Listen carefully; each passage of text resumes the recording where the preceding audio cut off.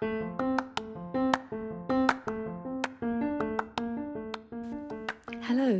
you're listening to In Conversation with Angela Lee Foster from Suffolk Pro Help. Suffolk Pro Help is a county-wide network of professional organisations providing support to voluntary and community groups and charities in Suffolk who are unable to afford such expertise. Suffolk Pro Help is part of Community Action Suffolk and is funded by the National Lottery Community Fund.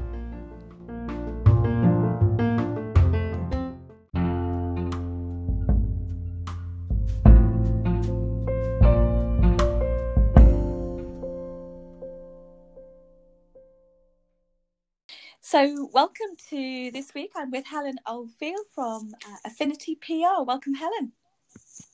Hello, it's really nice to speak with you. And Helen, Affinity PR, quite a new member of Suffolk Pro Help. I'm going to ask you why you got involved, but first I'm going to ask you to tell us a little bit about Affinity PR.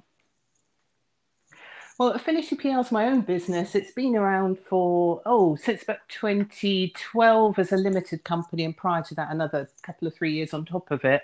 I happen to be based here in Suffolk, but pre-lockdown, COVID lockdown, I was working in the world mainly of art, culture, tourism, travel, hospitality.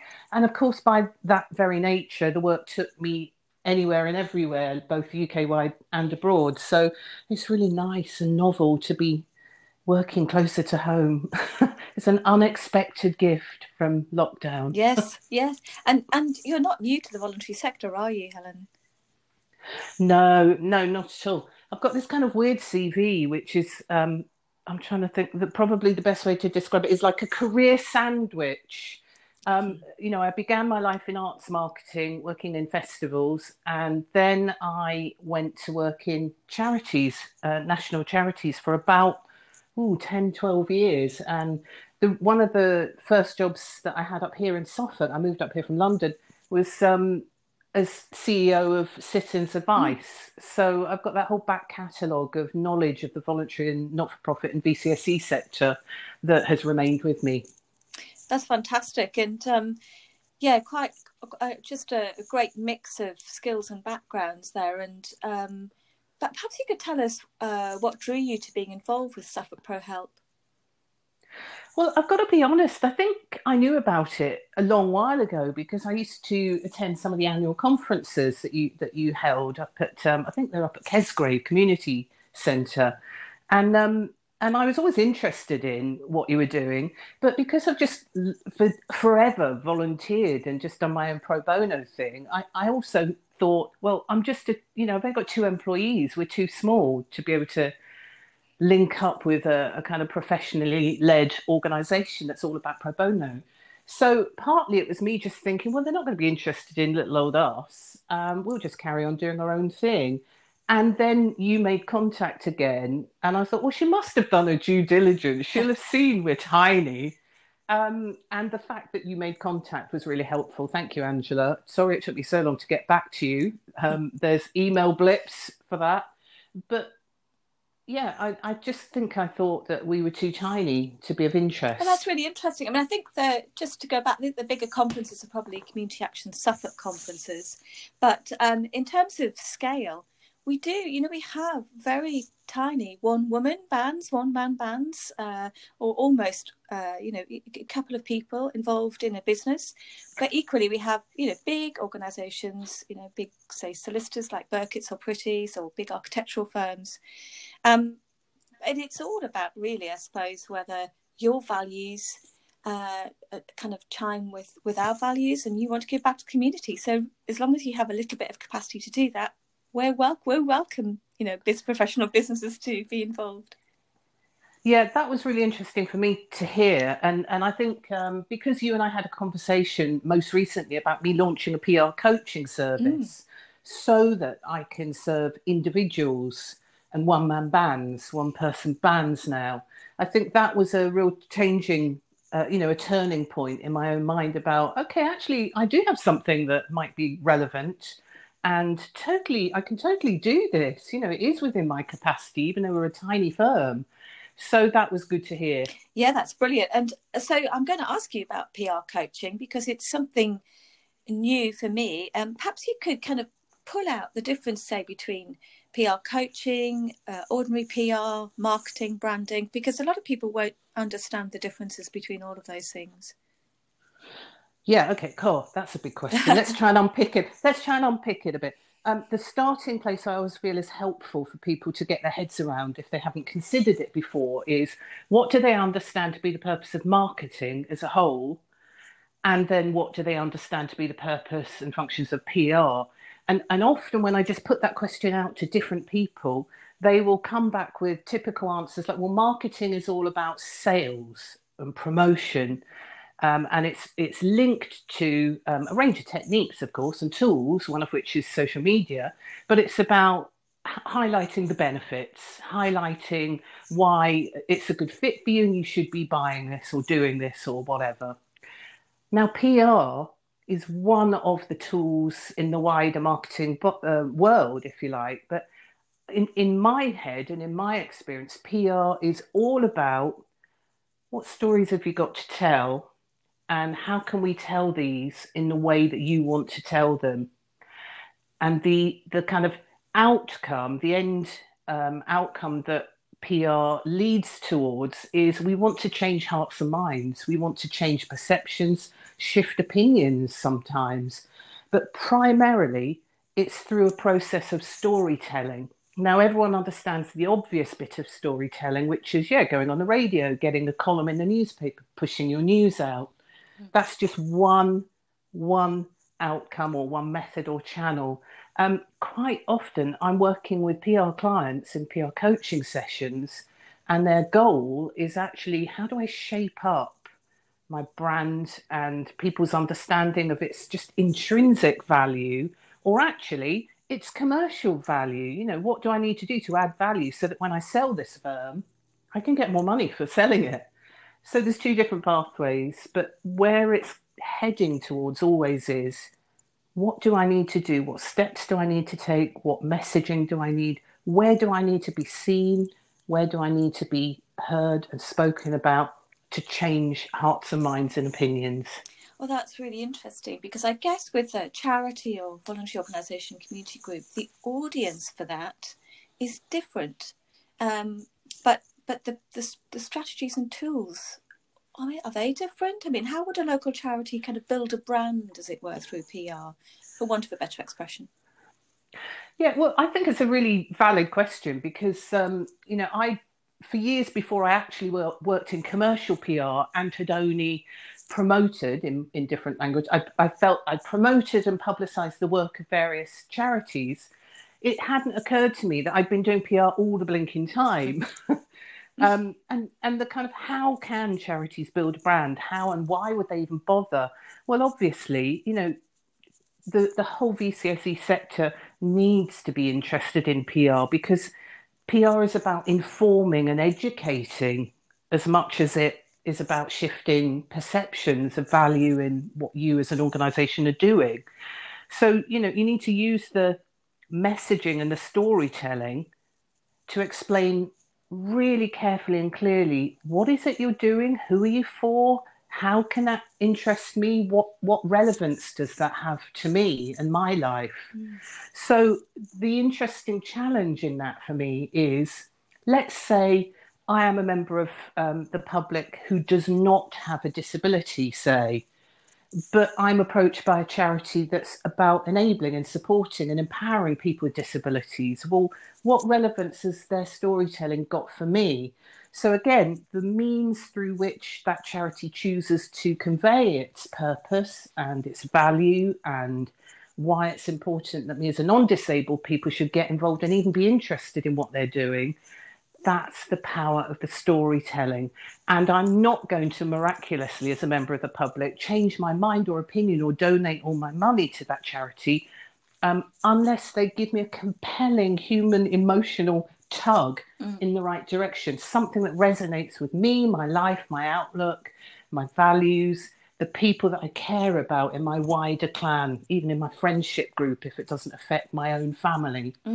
So that's what's really interesting to me about PR and the power of storytelling, because it can go in any direction at all. And my job in the PR coaching, to take it right back to that, is to enable people to, let's define the why, the purpose, and the stories that really matter here. And very often they'll come to me with something, say, hey, we're doing this fantastic event and people can help us fundraising for da da da da. And I'll go, whoa, hang on, why are you doing this? And why are you doing that event? And who's involved? And who's the event for? And why should they be interested? And actually, we end up by exploring a totally different message that's not even about the event that takes place. It's about what's going on for some of the people behind this charity, for which there happens to be a fundraising event to raise money to enable them. Yeah, and we had that discussion, didn't we? I think organisations might get very focused on events or announcing good news. Yeah, and that seems to be quite prevalent. But your PR coaching is getting behind that, isn't it? As you say, the whys, the whats, the wherefores that really get to the heart of the matter and why people should be interested, which could spark fundraising or volunteering or there's a awareness raising. Perhaps you could say a little bit more about that, because it's quite a different way of approaching PR, that coaching. It is, and I'm actually more interested in well, hang on, let's just do another little connector in terms of what people commonly do understand about the world in which I work and what it actually is about. Most people will understand about marketing theory, marketing strategy as a concept, that it's a kind of, if you imagine a kind of flow chart, start with a lead, as it were, and keep in touch with, serve them information, serve them ideas, and then eventually hopefully they'll become a customer, and then we want to go beyond that to really get them to love what we're doing, so they buy more and they talk about us, then they become a kind of brand ambassador. I'm really interested in bypassing an awful lot of that stuff. I'm not dissing it whatsoever. It's absolutely a thing in marketing, in the world of marketing, that needs to happen.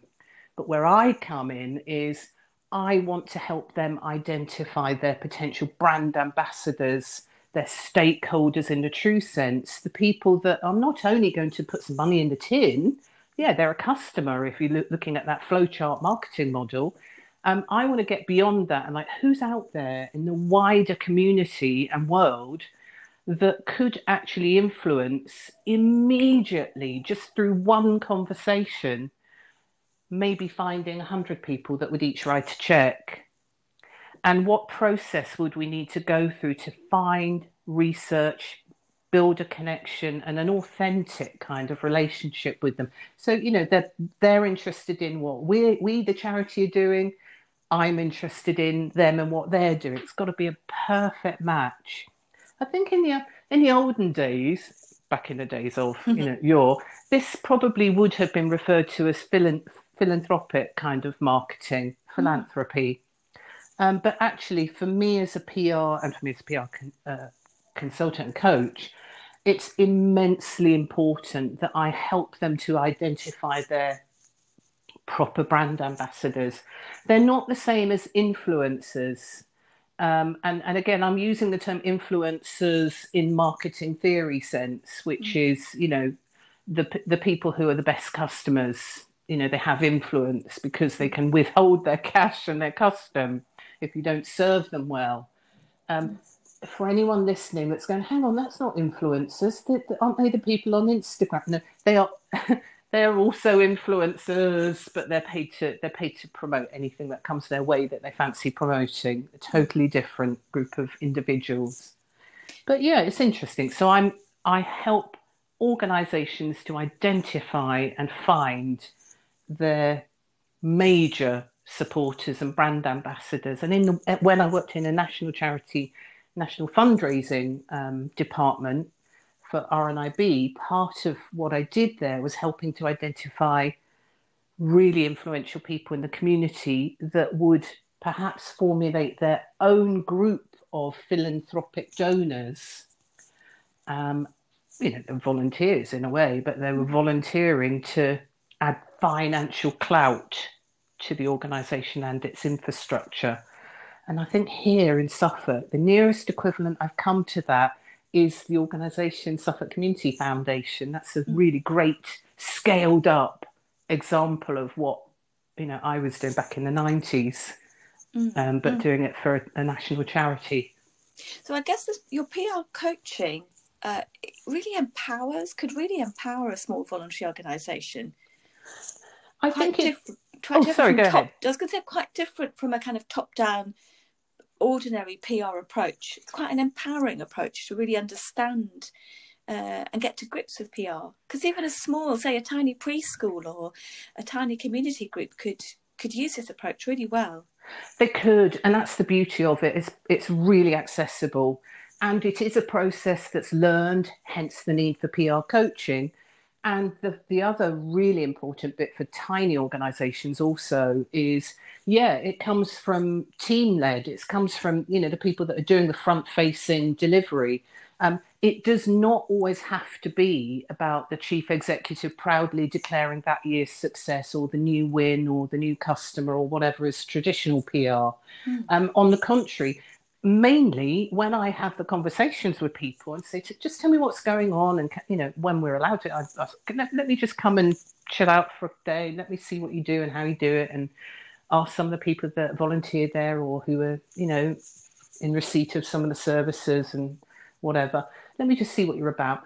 I identify the kind of people who ordinarily their story would probably never be told in a traditional marketing environment. They wouldn't appear in a glossy brochure proudly declaring that they have just smashed this target or whatever. They'd probably be the quiet person packing the boxes in the warehouse doing the thing, but doing it diligently to the benefit of thousands of people every month, and cheerfully and doing an excellent job. Sort of unsung heroes and heroines, but I don't even like that terminology because that sounds a bit patronising to me. It's just the true heroes, that the operational heroes that ordinarily don't enjoy any of the spotlight on what they're doing and why it's of such value. Yes, well, that's what makes many organisations successful, isn't it? Those kind of hidden stories, those quiet stories in the background and people in the background getting on with their jobs, but actually could really engage the hearts and minds of others and resonate with them. Definitely. And it also it becomes like a magnet, if you like, for attracting all kinds of voluntary help. People that had previously thought, well, I can't really do that big highfalutin trustee job. I haven't really got the time or the commitment, or it just feels like a heavy responsibility. But who's going to want me for half a day a week, and not even the same day every week, depending on schedule. And, if you're self-employed, for example, it's like, might have Tuesday morning next week, and the week after it might be Friday afternoon. Who's going to be able to take me on board with that? So those kind of behind the scenes, couple of 3 hours, but done their role so brilliantly and kept everything marching forwards. That's when that kind of storytelling can be really powerful in teasing out other people in the community that have something valuable to contribute and never really saw themselves or their circumstances represented in the public-facing traditional PR and marketing that had always been served.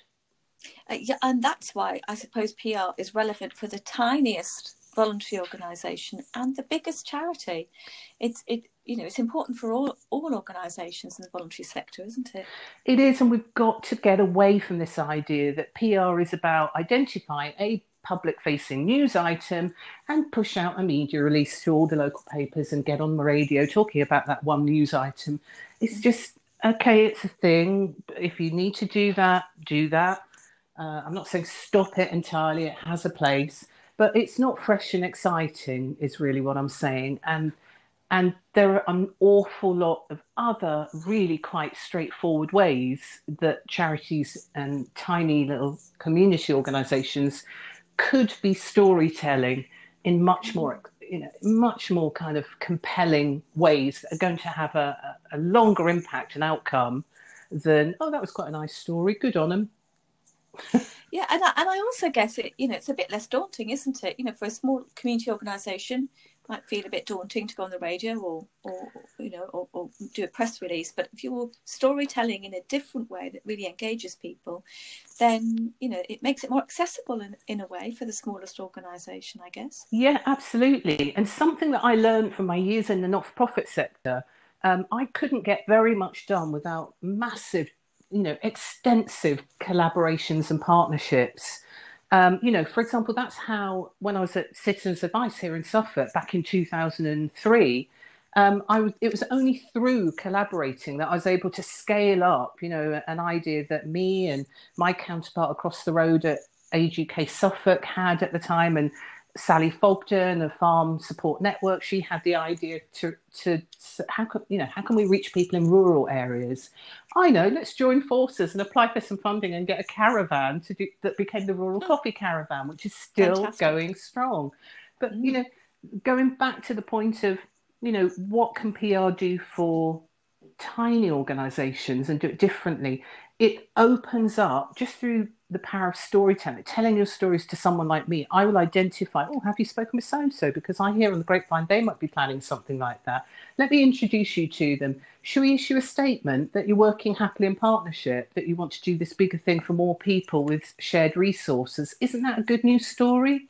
Sharing knowledge, staff, volunteers, expertise.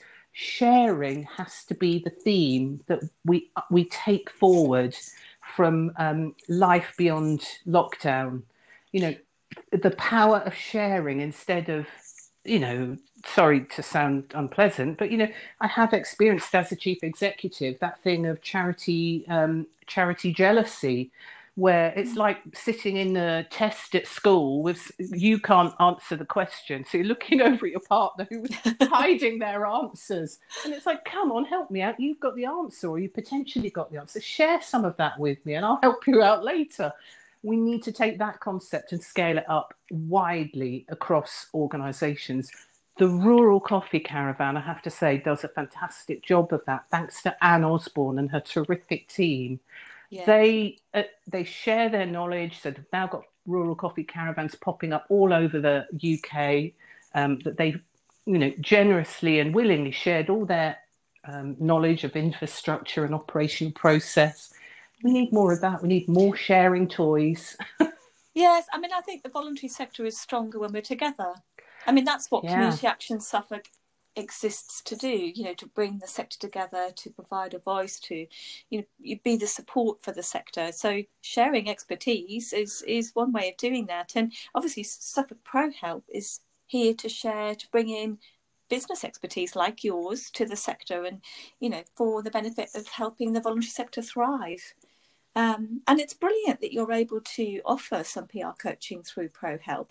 I'm just wondering, obviously, organisations will approach us for, they might look at traditional PR, but this coaching element, what would you be looking for? An organisation that knows nothing, or some experience, or an organisation looking to do a campaign? What would interest you in supporting a community group through Pro Help? Well, the size of the organisation, how many volunteers or staff run it, don't matter to me at all. That's kind of irrelevant.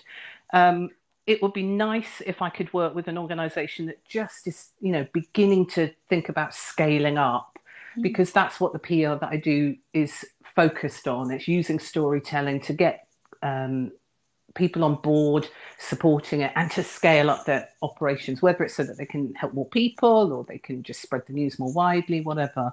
So size isn't so important, but an ambition to reach out and scale up in some way is important. I want an organisation that's just got something interesting to say. They feel excited about what they're doing. It's not same old, oh, we've got to find a new way of satisfying a grant funder. If you need help just to find fundraising, hire a philanthropy expert like Kira Scallon. She's excellent at that. That's her field of expertise.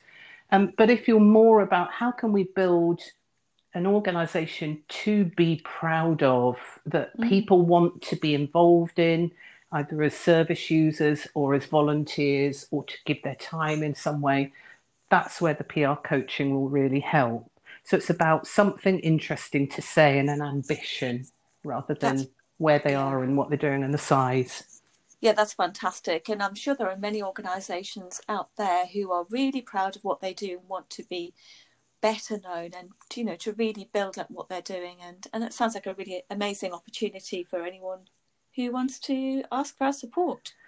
So Helen, thank you so much for your time today. You're welcome. And I'm really delighted that you're part of Suffolk Pro Help. I'm really pleased. I'm sorry it took me so long, but, you know, glad I'm here now. Yeah, that's fantastic. So, yes, and if you want to know more information about Suffolk Pro Help and how to seek our support or to join us as a business, you can go to suffolkprohelp.org.uk. Thank you so much, Helen. Thank you.